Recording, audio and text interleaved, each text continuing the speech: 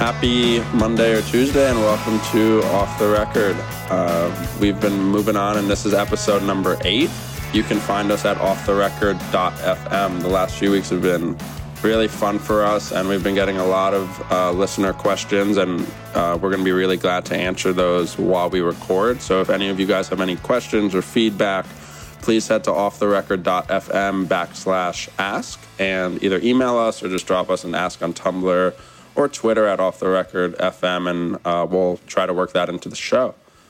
Just a little follow-up from last time. I made a mistake, and I said Amazon Prime is $99 a month. It's $99 a year. Sounds like a better offering. Also, Amazon did launch their Fire Phone on last Thursday, I believe the day was, and it also takes advantage of Prime Music. I just saw a thing on maybe Billboard, and I'll put it in the show notes, that said Prime Music has been used by tens of millions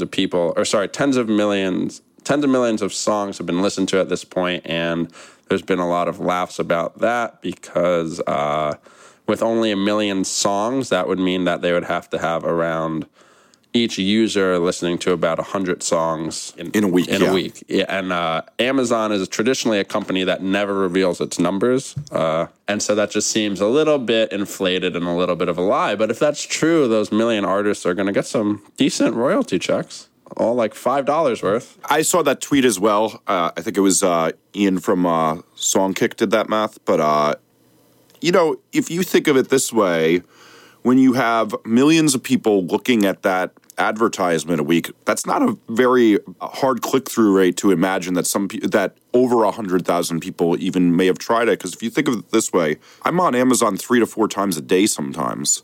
And you're seeing that ad. I don't think that that's the most inconceivable thing, to be honest with you. I think because we can't imagine what it's like. There's never been a service like Amazon. So part of me doesn't think that's as crazy as they're saying it's crazy. That's fair, too. And, obviously they're, like you said, like their home base is just so crazy large just with people going on Amazon.com. And that's the first thing they're showing to you, that and the Fire Phone. Also, they sent out, I got at least 2 emails about it, and that I can't even imagine how many email addresses they have. Yeah. So, maybe it's actually not that crazy. And hopefully that many people are using and listening to it. That would be great. So, I guess we'll see that more as time goes on. But our one listener question this week that we're going to talk about was short and simple, but it's a good one. It was just, could you talk about starting a small label and how to go about that in legal terms? And then we're also going to talk about a little bit in regards to starting a band as well. So about a year ago, Thomas and I started Bad Timing Records, and we also went through the process of, how do we do this? Our first release wasn't traditional, I suppose, in that it was a reissue. And so because we were going through Sony Columbia to do it, they needed things like us to have a business EIN number, which is basically the business form of a social security number for those who don't know. And it's also explained this too, is that in order to get one of those, you need a bank account for your business. Right. And you need to fill out some forms using either a lawyer or LegalZoom or something like that. Yeah, so there's a few different steps. So, if we were just a normal label, not that we're not a normal label, but if we were a label and we were just going to, let's say, put out a release by my imaginary friend that had a band I really liked and was like, man, I should start a label because I want your music to be out there, then, I would imagine a lot of labels that we all love and buy music from probably didn't have a legal system set up the day they put out that first band's music. But Thomas and I were in a position where we actually needed to do that. And it was a little daunting because we had no idea if our first release would be a success, how long term we wanted the label to be for us, any of the stuff. But in order to even put out that first release, we had to sort of put together all these legal steps. And we also had to just get it off the ground. So that meant more startup money for things that weren't even music related. And that shouldn't be to scare anyone. It's just sort of part of the job, I guess. And it's not that tough. You have a few options of either being an LLC or you can be an S Corp. Bad Timing decided to be an S Corp. due to. So why did you guys decide to be an S corp instead of an LLC? It's just what my lawyer honestly recommended for the state of New York, at least. That's just what he recommended, and it was a pretty similar price thing. But he was like, he just went for it and took care of it for us. So if you have a lawyer, if you have a family lawyer, if you have a lawyer you trust that you can go to that won't price gouge you, I would probably just recommend, talking with him about whether him or her about whether it should be an LLC or an S corp, and then sort of go from there. But like Jesse said, you do actually need a bank account as well to link that corporation to or LLC to before you can really start getting anything moving on that end. You've set up a bunch of stuff like that over the years, I'd imagine, right? I think I'm 7 businesses and 4 bands deep on it. Yeah, I've usually done LLCs, which was from advice of a good accountant I had, but it's also been quite a while since I've done it. But I would actually say that, yes, you guys were unique in that you knew you were about to do a pretty big release and you had to deal with this stuff. But if you're just putting out a 7-inch or you're just putting out even something just digitally and you're uploading it to TuneCore, Reverb Nation, CD Baby, or DistroKid or whatever, I think one of the things people get really bogged down in the beginning of like their endeavors, whether it's a band or a label, is oftentimes trying to be really professional about everything at first, when a lot of the time that's wasted time and money that you could be putting into the success of this stuff. I do think there's some big preparation things to do at the beginning of some stuff, but I don't always think that this needs to be the first step for a lot of people. I think a lot of times you should get going and then kind of make it up as you go along. Like, it goes back to that thing of there's this great book called Rework that I think is the best business book I've ever read, where they talk about how you shouldn't plan and you should just get started working and figure things out as you go. And I think it's kind of comes down to some of the same stuff with this, is that just get moving and start working it out and figure it out. Yeah, there's definitely a line. Like I've been in places, even with, let's just say for Properties Act stuff, where I'll want to try something new, and there will sort of be like some tape I have to cross to be able to do that. But it's easy to get caught up in that stuff because it's also easy to sort of scare yourself to be like, oh God, like I need all this before I can even go on. But that's not necessarily the case. And I do, obviously the most important thing is just doing what you're going to do and do it well and do it with passion. But it was to our benefit for the acceptance reissue that we had to set up all that stuff to work with Sony, because by the time the release came out, we already had it done. And we were working towards getting all that stuff in line while we were also getting the artwork for it done and all that stuff. We did have, similar to a band writing their first record, we technically had forever to put out our first release, and that was because it was a reissue. It wasn't a new band. But I would imagine if we were just starting a label, we wouldn't have had all that stuff squared away. We would have wanted to get an LLC together or whatever, an S corp together, probably a few months after our first release if we thought it was going to pan out. But the most important thing is making sure it can pan out. So contrary to what I just said, though, one of the things, so we wanted to also talk about this in terms of a band, too, and what you do when you start out. So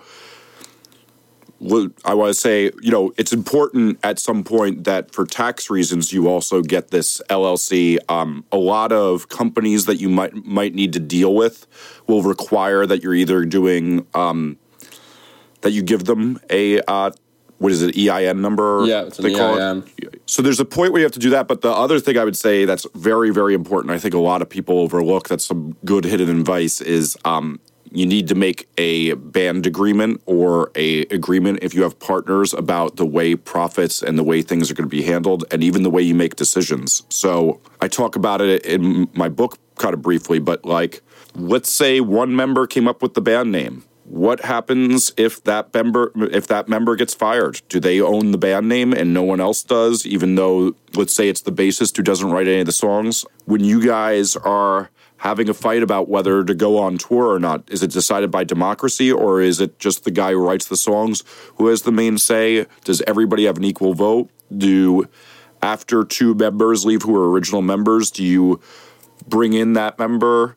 There's another really interesting thing with like publishing is like, so I always use this example is that like, so when I did the record with The Cure, Robert Smith writes all the Cure songs. The other guys may contribute little things, but he gives them, anybody who played on that song, he gives them an equal share of the songwriting royalties. And this is a smart thing that a lot of bands do. It can be pretty resentful when one person's making bank off of songwriting royalties and getting a $500,000 advance and the rest of the band doesn't. You get a lot of animosity in your band, and you also get a lot of resentment when you're able to afford, fancy lobster dinners on tour and they're eating ramen. So making that agreement and coming up with how you deal with all this stuff is a really important thing to do early on instead of later, because as people's finances are more dependent on it, they get a little bit more irrational, and that fight becomes way more ugly. Yeah, it's a stressful thing. Like in January, we just went through the process of setting up an LLC for Knuckle Puck because our van blew up and we needed to buy a new van, and we didn't really have a sound way of doing that. So I very hurriedly had to sort of rush together getting an LLC filed and all that stuff, and it was a stressful position to put ourselves in. But it's also, at this point, it's so necessary, especially when you go through things like you need a W-9 for every tour you go on. And, it's very invaluable just for the sole reason that you actually are going to need it if your band is going to sort of grow. Because if you hopefully get on a solid, legitimate tour and you don't have your W-9 stuff set out, that's going to be frustrating for the headlining band's TM or manager or venue or whatever. And then there is, of course, taxes as well. And similarly for the label, we went through some tax frustration stuff this year that we're still hammering out the final steps, even with all our paperwork together. But if we didn't have that paperwork together, God, it would be so frustrating. And it is already frustrating. Unfortunately, those are just the necessities, I think. But you just have to do it, and doing it smartly is obviously very important. So whether it's a manager or a family lawyer or a new lawyer or good internet advice from someone like Jesse that's writing about it, it's better to square that away sooner after you have some things like good music or a good release coming up, I'd say. Have you run into bad situations? Well, here's an interesting one. So one of the bands I worked with, you can't say names for this stuff, just so people know that I usually like to be full disclosure, but with financial things, there are NDAs sometimes. And I had a band, when we made the LLC, we put all five of us on, and or I should say this, we put 5 of us on, and then me. So the other thing about an LLC is that you also have to write the way votes are taken and what the democracy is of this thing and what the way profits are split when you do it. And so I was put on as a tie-breaking vote because it was a 4-person band, and then I was the 5th one to break the tie if there was that thing. But then one of the members left.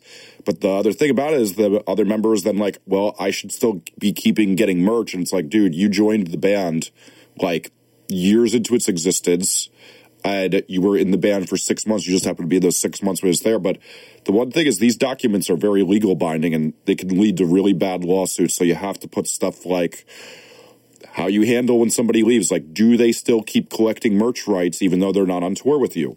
It's very important. Most bands say no, that whoever's in the band at the time splits all that stuff, but you get to still get your performance and songwriting royalties on anything you played on during that time. But anything where the band is still existing, a lot of the time a member won't still get that if they decide they don't want to be in the band anymore. And it's a tough situation to figure out at first as well, because ideally the band is happy when they're forming their LLC, and it's like, of course, we're all going to split this if it's 4 people, 25 each way or whatever, and we're all going to have equal voting power and all of that. But then you actually, whether it's that someone in the band or a manager, whatever, it's like, well, is this actually how it's going to be? You need to also think of it, unfortunately, worst case scenario as well, because ideally, no one's going to get screwed over if someone quits the band or someone has to leave the band on unfortunate circumstances or something like that. I think it's sort of hard to be as pragmatic as that slip of paper is when you're filling out. We get 20% or 25% voting each, but it's really important, I would say, just long term for everyone's sake, for the for personal legal issues and for like the long-standing financial look of the band to just like be educated about it. Don't rush it. Have a conversation with everyone, whether it's a label or a band, and or something else, and just say like, hey, like, let's think of the worst case scenarios too here. Because unfortunately, we all see the worst case scenarios happen, and then it pops up on a website, and it's like, oh boy, you made a stupid decision when you were 17 or 19 in a band, and that's never fun. Yeah, or I mean, it's not fun. I remember how much like it hurt Nirvana's brand when after Nevermind got really huge, Kurt Cobain said, wait, 33, 33, 33? No way. I'm taking 66. You two could split 33. And everybody's like, oh, Courtney loves being a Yoko and made him do that. And it was a very bad press look. So you want to kind of anticipate this stuff and stick to it and get this agreement taken care of as soon as possible and as early on as possible. Yeah, and that's probably a good time for our first break. Our first sponsor this week is Bad Timing Records, a label none of us have ever heard of. But at badtimingrecords.com, we have a new release from Park coming up called Jacob the Rabbit. It's out on July 15th. It's their first new music in 8 years. Jesse touched it up for vinyl. It's on a 10-inch. It's on a 10-inch EP with it's a screen printed B-side, and also comes with a booklet. It's probably my favorite vinyl release we've ever done at this point. The artwork, the jacket is matte. It's just all very, very rad. We also have a Knuckle Puck 12-inch for the Weight That You Buried with the screen printed B-side as well up for sale. That band will be on tour in September and October, Census Fail.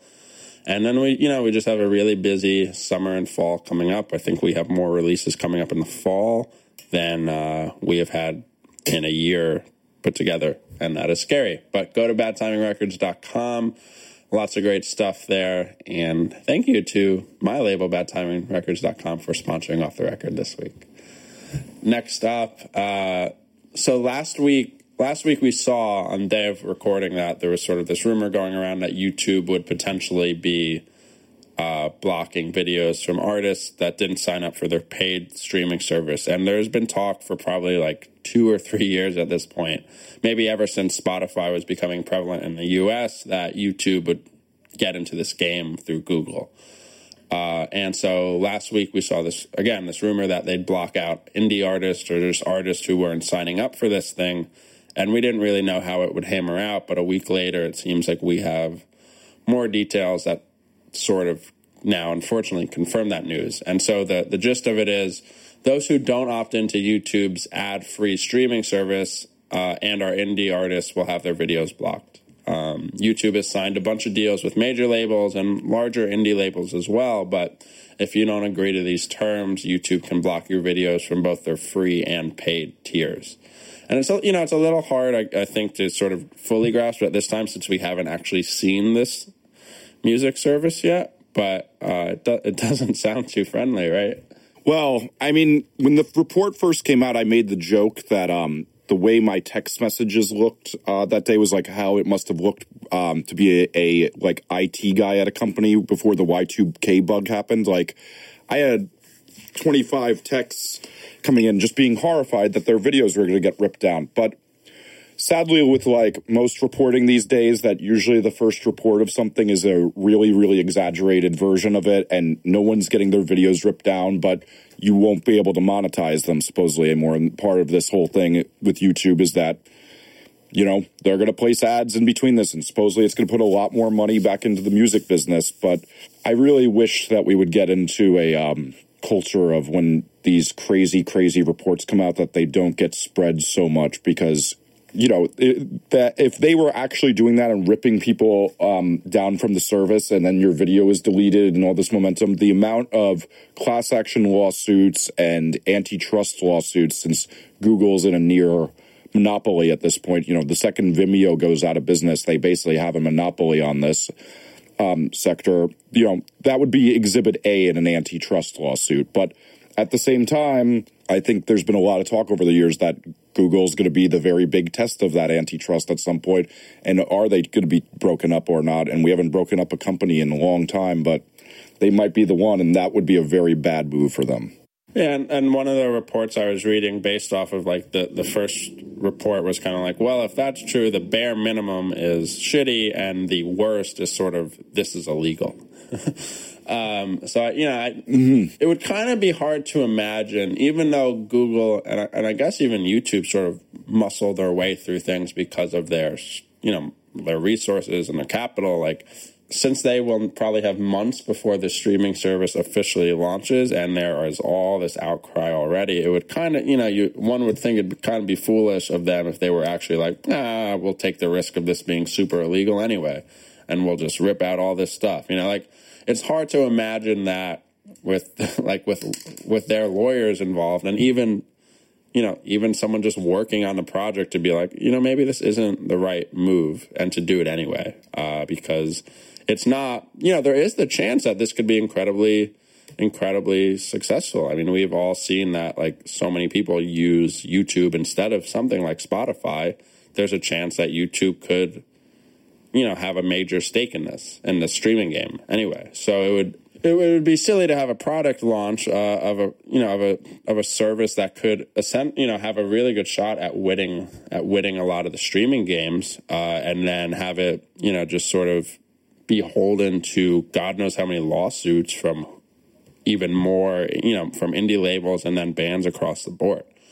But I think there's still a lot for us to see there. I saw Jeff from Run for Cover tweeting someone maybe just last night about like whether how true it is or not. Run for Cover has invested tons of time and I'm sure tons of money as well over the last year or two, building up their YouTube platform with things like their Small Talk series and Gear Talk and all this other stuff that has just made a really great environment for them. Tuesdays with Tay, for example, all this stuff that a lot of us watch every week. And I guess that's clear that Run for Cover hasn't been offered any kind of partnership because I imagine they wouldn't be talking about it.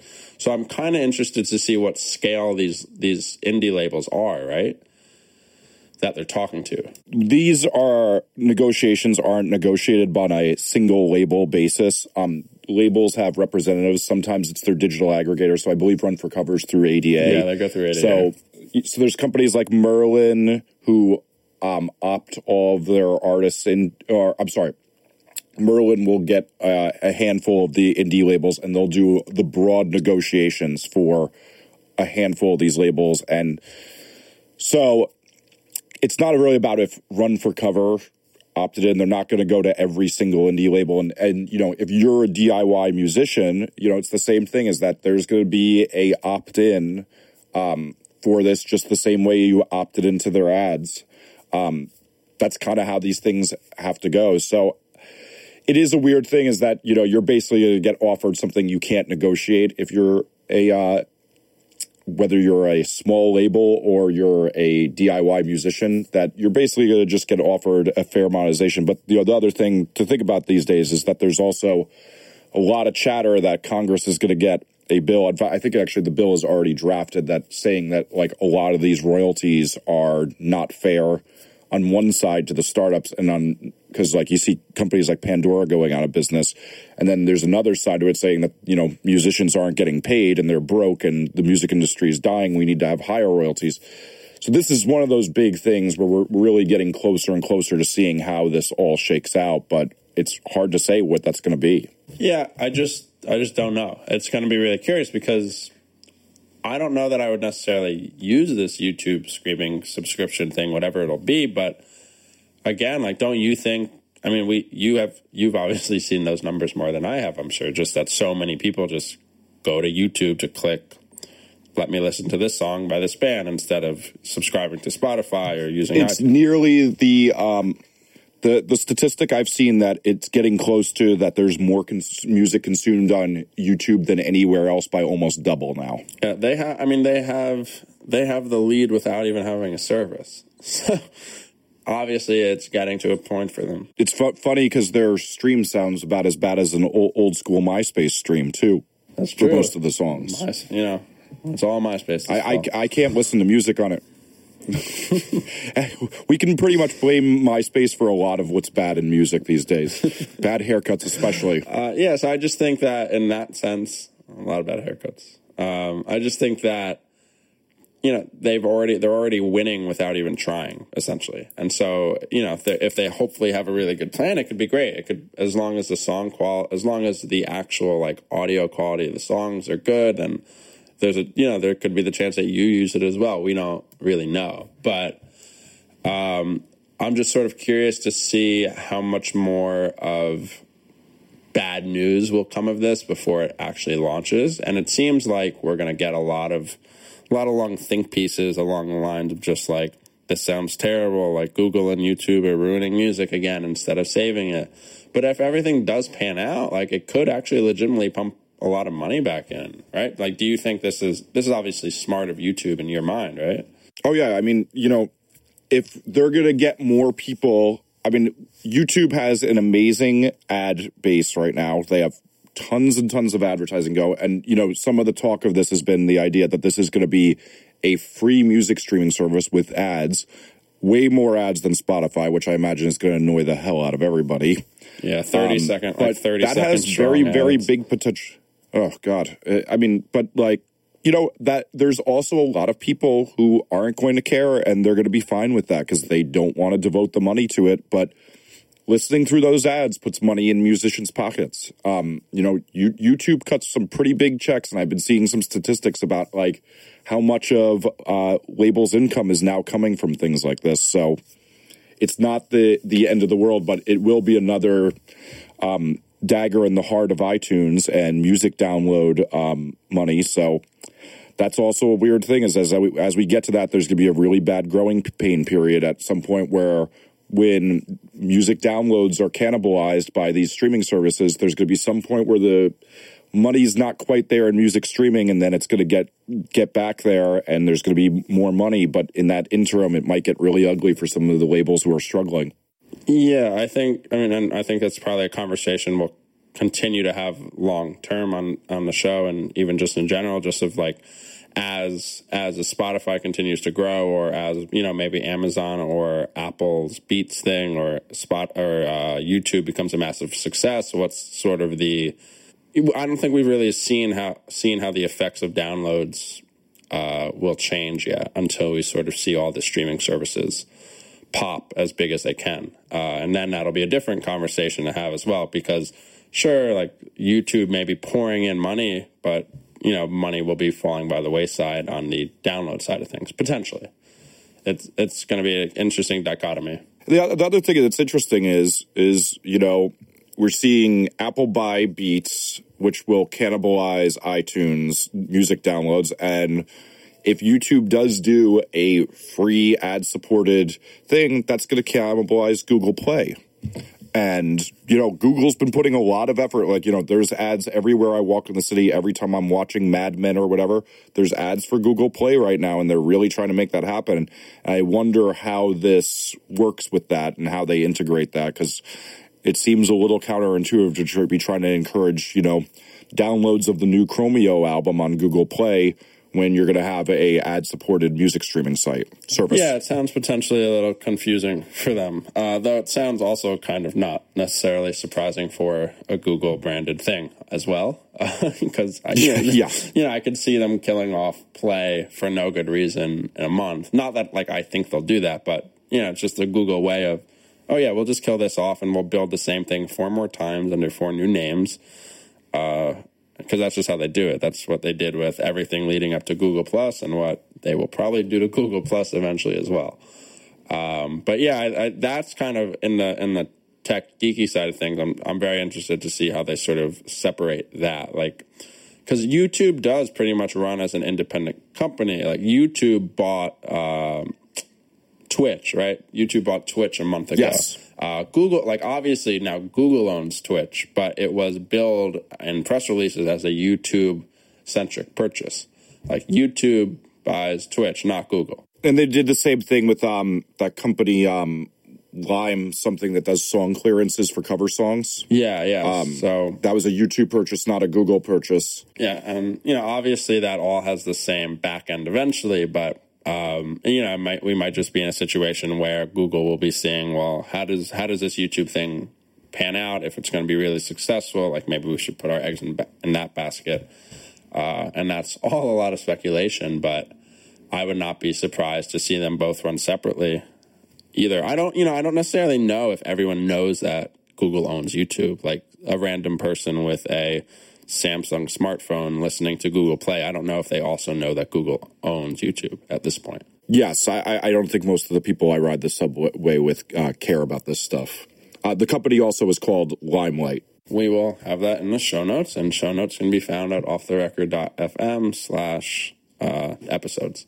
Our second sponsor this week is Get More Fans, and Get More Fans is a book that Jesse wrote. It's a 700-page extensive guide with resources and methods to promote your band, detailing everything you need to know to get people to listen to your music and the art around it. The recent reissue, which I think was in April or May, right? In April. In April. And that now has 20 more pages, including a bonus chapter on the daily habits you can do to get more fans to your music. So head to Get More Fans, look that up on Amazon, download it, leave a rating, getmorefansbook.com. And that'll also be in the show notes. So our last topic this week is pay to play. An article was written on Holics a few weeks ago, which a good friend of mine, James, helps run. And the article was called "Repeat After Me, I Will Not Pay to Play Shows." So the gist of that is, and if you don't know what pay to play is imagine being a local band in a random town in somewhere in New York, and you would like to open for the Dangerous Summer, whoever. You would like to open for a band that's touring a small club, and the promoter says, we need a local opener. If you can sell, if you can sell 50 tickets, 40 tickets, whatever, for $10 each, you guys can play the show. So I didn't really I don't think I really knew this existed, I guess, until like 4 or so years ago. There was no reason for me to know it existed. I assume there's no reason for a lot of people to know pay to play exists. But so has this always been a thing? It was a very, very controversial thing in the LA hair metal scene around 1987 to 1990. I want to say it was Bill Gazzari who started this concept, who is a very famous hair metal promoter in LA at the time, had a lot of power. And but the big thing is people wanted to be the opening act for Poison or Slaughter or Rat or whatever lame chick-looking band was playing there. And so it was that thing of, a lot of people really fought back very hard against this business model, and they lost because we're still talking about it today. And most of the bigger shows I know around New York City, whether it's Santa's Party House on to, shows at Webster Hall or whatever, a lot of bands have to do this in order to get on the opening slot. And, it is a catch-22 is that you get some great exposure if you do this, but it's a horrible business model. But then when you think about it, I was a concert promoter for years. We chose to not do this. We chose to take the hard road. But, for a promoter, there was a lot of times I'd get a band who'd beg me to put them as the opening band for some band, and then they would do no work promoting it. They wouldn't lift a finger. They'd tell me that they're going to flyer everything, and I would never see a flyer they made. And then there'd be 5 people there to see them, meaning basically their significant others and the one guy who comes to get stoned with the band at band practice. And, you're like, great. Now I'm out a bunch of money because I didn't fill out this club and I trusted you. There is a thing that this is the way to ensure that the band has a consequence if they don't do their side of the promotion. Yeah, I kind of get it on both sides, and that's the tricky thing about it to me. Like I could read this article, which I did, and I could be like, "Yep, no pay to playing ever," right? And I could just read that and be like, "Yep, you can never sway me." And then you could write the exact opposite article with promoters that do impose a pay to play model, and even some bands, right, that have done the pay to play method. And I'm sure I could equally feel, oh, yeah, that sounds fair. Like, I get your points as well. And that's sort of, I think, the crux of the issue is that, like you were just saying about promoting shows, like, if this band is going to bring 40 friends and family and people out, like, boy, that sounds great to me, especially on a tour in, like, in a weird B market area that is not going to get a lot of people on a weekday, and you're going to bring 40 people. That sounds like a great guarantee to the show, and it may, as a promoter, I would imagine, make me want to put you on more shows, hopefully. But I can see the other side too, where it seems kind of gross. And, you know, there are some bands that have, I'm sure, never done that, and they've gone on to be very successful. And I'm, sure there are bands that have done pay-to-plays once or more and have also gone successful. So it's just, I think a lot of it, like, to me in New York City, it feels weird to me for some reason. But let's say it's like Poughkeepsie, New York. That makes sense. So what feels weird to you about it in New York City? To me, because there is such a wider potential market, right? So let's say Santos, right? I can't imagine how many people in a year go to a show at Santos. How many people buy a ticket to go to Santos? Like through TicketWeb or whatever. Meaning, boy, that's a whole lot of emails Santos has to be able to promote their own shows. It's a whole lot of, they have a wider range of ability to spread their, promotions, right? But something like, let's say a show in Poughkeepsie, a venue, The Loft. The Loft holds 200 people.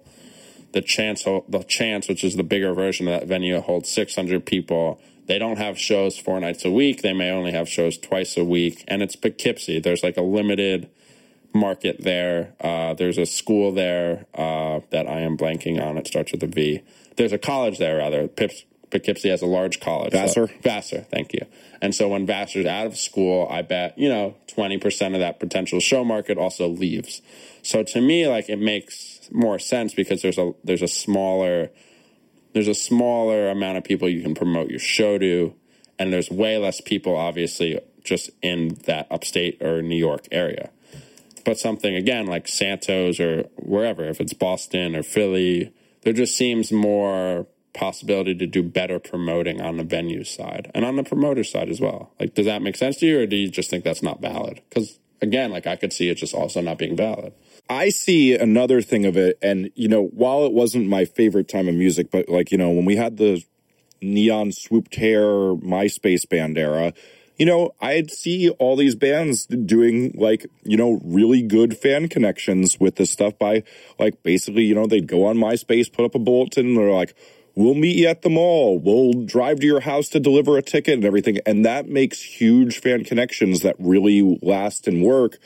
But at the same time, that's great for an 18 to 20-year-old kid who's going to school and maybe has a part-time job, but that gets pretty rough for the 23-year-old who's working 40 to 60 hours a week and then trying to also have a band on the side that they're trying to get off the ground. That's not the best lifestyle I've ever seen. Yeah, I don't know, there seems to be so much back and forth. Like Nate Doro, he's a promoter that books fusion shows in the Michigan area. He's a great guy. He writes for Property Zach. He's well known in sort of the punk and hardcore music scenes, and he books shows from 200 caps to like multi-thousand rooms. And in this article on Holics, he was quoted with saying. He said along the lines of, I think it's bullshit if you're required to pay to play an event. That's not cool at all. However, I am a big believer that for local acts, their draw is best when they help sell tickets to their fan base. So it's kind of like, it's just a huge contradiction in a way. And so I don't really know. I just think down from promoters to me and you to bands, like everyone sort of hedges on the argument.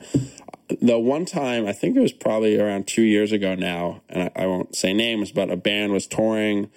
The band was doing a B Market tour, and they had 2 shows booked with the promoters in 2 different regions, and the artist found out that the promoter was doing pay-to-play for locals because he wanted more people to come to the shows because the tickets weren't selling well. And when the artist found out, he demanded that the promoters stop using that method for his shows, and the promoter refused. And then the artist dropped off of those shows, and instead booked their own house shows in those venues to get back at the promoter. And in a case like that, I was kind of like, well, yeah, you're really punk, I guess. But like, if the tickets weren't selling well and it's a promoter's job not to lose their wallet on your show, and they're, if they can bring 40 more kids out, let's just say, like, is that really a bad thing? Or are you just kind of trying to prove a point that no one besides you and the promoter will ever know about? And me, obviously, I know about it. Insider baseball, yeah. Yeah.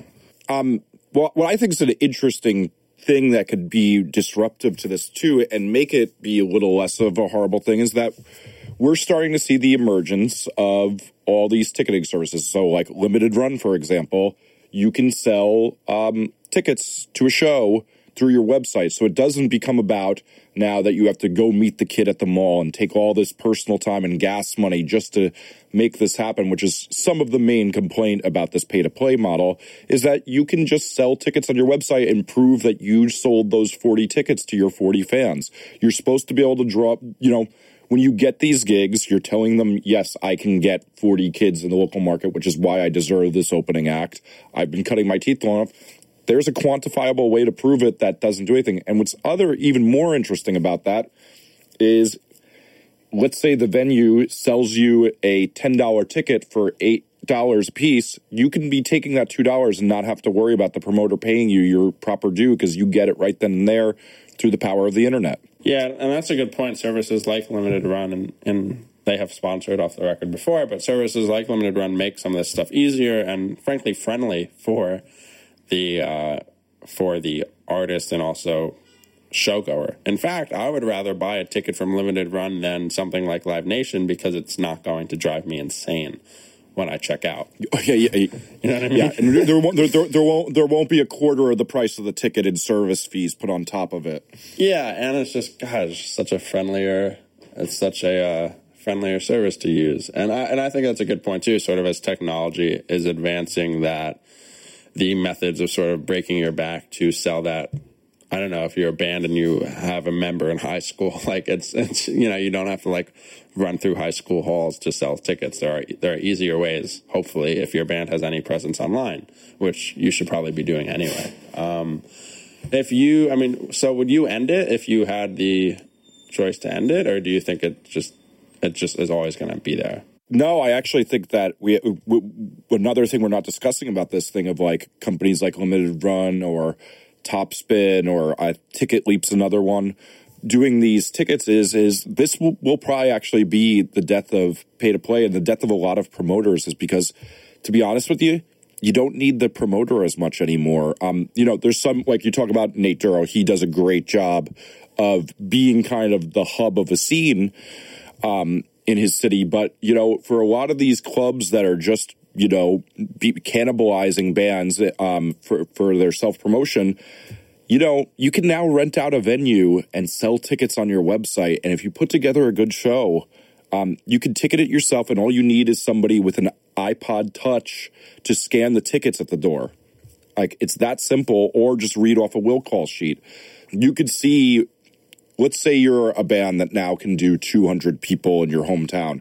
For your next show, you could just go up to one of the venues, we'll rent you the hall for the night, put up the money for yourself, if they even make you put up money, do your own promotion, sell your own tickets, get your own door person, and use whatever infrastructure that club may have, and skip the outside promoter and get more money for yourself. So, and the same could even go for if you're a band that can only draw 25 people, but you've been talking to a band you really want to bring in from out of town that doesn't have a booking agent yet, or may have a small booking agent, and they can draw 100 people.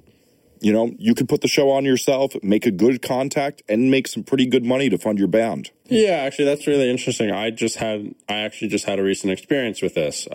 For Skate and Surf, I had two bands playing, Skate and Surf in Asbury Park this year, and Knuckle Puck and Light Years, and someone working for the festival was like, hey, like, you as Property Zach, would you like to have an after party this year? I was like, oh, that'd be a lot of fun. Like, can I pick my band? And they're like, yeah. And I was like, cool, I'm going to go for this conflict of interest thing. And I'm going to have Knuckle Puck and Light Years play this show, and I'll have it co-sponsored by Bad Timing Records. And they're like, and so, we started talking about it, and I was talking with Skate and Surf promoters, and I was like, well, so are you guys going to provide the venue? Like, how are we going to do this? Because I am not a promoter, and this all sounds really stressful to me. And I was working with someone young on the younger side there. His name's Sam, and he was like, like Asbury Lanes. Asbury Lanes is a smaller venue in Asbury Park, for those who don't know. And he was like, well, Asbury Lanes is booked, but, I have a friend, and he has a loft space in Asbury.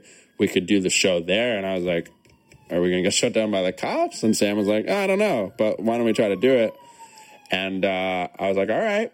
So, what the major thing I needed to figure out, though, was, well, how am I going to sell tickets to this? And then I realized, oh, wow, I can do this on limited run, as we were just saying. And it was an incredible experience. We just put it on a limited run. Limited run didn't take any fees. Limited run has an app, has part of their web app is just, you can go on your iPad, you can go into your store, and you can just have their whole list of will call names from people that you bought ticket. And so we put someone at the door, and they just tapped every name up that came up, and we sold like 100 tickets online in advance to the show, and it was so simple. So actually, yeah, I totally agree with you. I don't know how likely it is that something like this could happen happen more frequently in the next year, but like long term, I think it's a very valid thing, especially as more people start to be like aware of these tools like limited run or any of the other services that you named, because it was actually a breeze. Like, I'm ready to do it next year again, because it was honestly just such a simple and fun experience. And for Knuckle Puck, we're looking to set up a hometown show in August, and I was with the band the other day, and they're like, well, how are we going to sell tickets? Because they want to do basically a VFW show. I was like, oh, you know what? We could just put it on our merch store through limited run, and we could just have an iPad at the door, and that'll be that. And also, the band gets to keep those email addresses too. Which is great. Super, super important. And it was a big thing we actually started doing with Man Overboard years ago, is that when they would do their some of their local shows, is that we would insist that we got the email addresses, and we got to be the people who owned part of that list every time they played. And that's why they have such a huge mailing list these days. And that mailing list is really effective for getting people out to shows. The other thing I'll say about this that's interesting is there's a couple bands like the Pixies, and I want to say Humphreys McGee, did some tours where they were the promoters and the headlining band as well. So they went in and rented out the venues instead of having to go through promoters and infrastructure, and they ticketed it themselves so that they wouldn't have to deal with like the part of their profit that gets cannibalized by a Live Nation, Ticketmaster, who are two of the most disgusting companies in the business. Yeah, yes, they are. I think we will probably see an interesting shift in that, and now I think I'm going to be stuck thinking about that for the rest of the day. But someone like Nate Duro, he's sort of the exception to the rule, where I think you said it best in that he is sort of the centerpiece for that Michigan scene. And when you get a promoter like that, that's so great. Or a promoting company like that, right? So like R5 and Philly, like, they're great. Yes. They're the best. They're the best in the country, I think. And, there are definitely companies like R5, like Fusion throughout the country, but they're not prevalent. It's often just like a no-name promoter that leaves town every 9 months to go to a different market or whatever, something like that.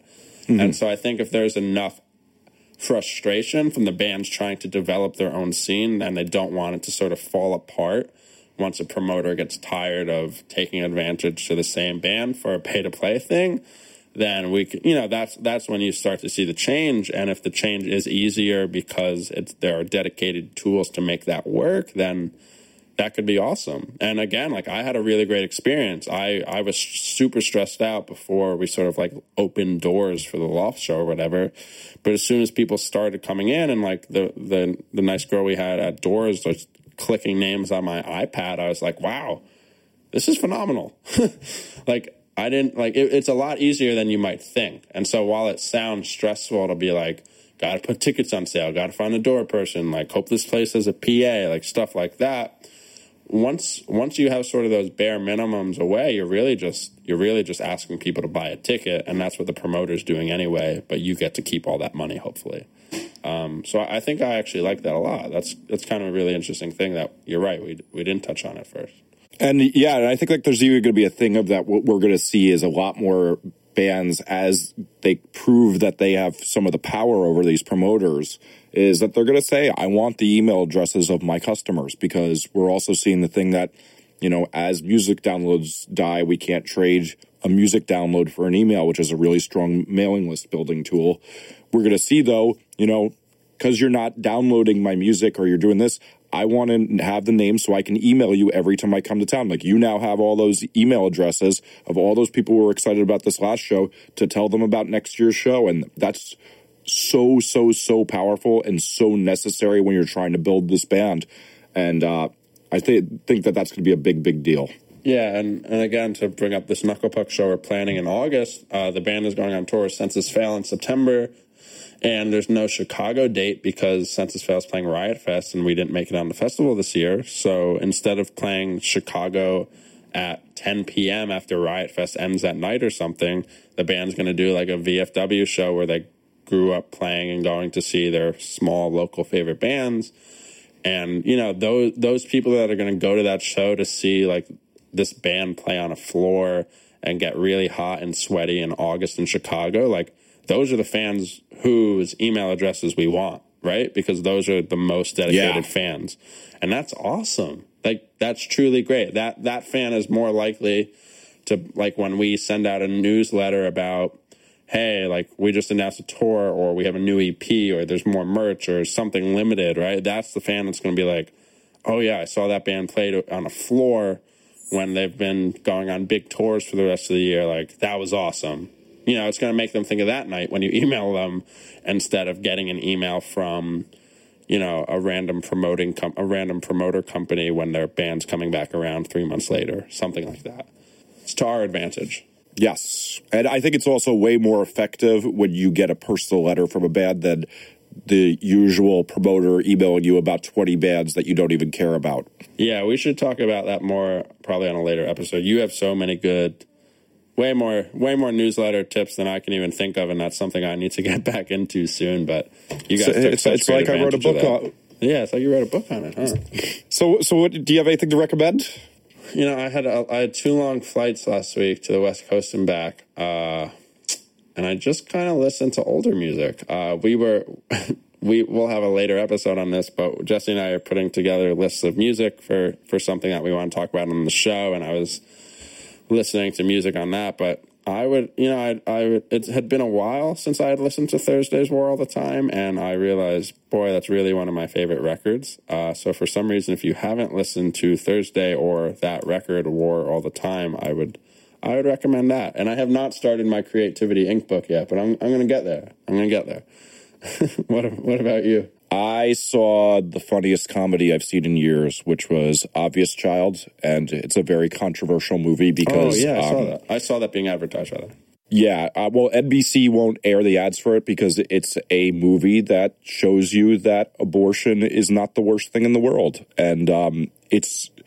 The makers of it were so smart. Like, you know, there's that rule in comedy writing for a movie that you need to have a laugh every minute. They made this movie so funny. There's a laugh every 30 seconds. Despite it being about a very serious subject, it's very not serious, and the tone is just impeccable. And Jenny Slate, just crazy how good a performance this is for an unknown actress. She's going to be humongous because she just destroyed that role. And it was, I can't recommend that movie enough because it actually shows a lot of the truths about abortion, not the lies that we're told every day by idiots at Fox News. Yeah, I want to see that. Also, I guess I just realized where I saw the preview for that movie. I went to go see Grand Budapest Hotel like 4 months later in a like cheap Eugene movie theater that shows movies after they've been put on DVD, and that was awesome. That's such a Eugene thing to exist. Yeah, I don't know if you've seen that movie, but it was great. Like, I truly loved it, and so I would definitely actually recommend that if you did not see that in theaters. I thought it was phenomenal. But yeah, I have it on my list. It's the first Wes Anderson movie I didn't see in the theater. Yeah, it was great. So.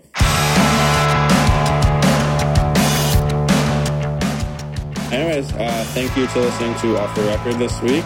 You can find us at offtherecord.fm. If you subscribe to us on iTunes, please feel free to rate us or leave a review. It really helps more people be able to find out about the show and check out Bad Timing Records and get more fans.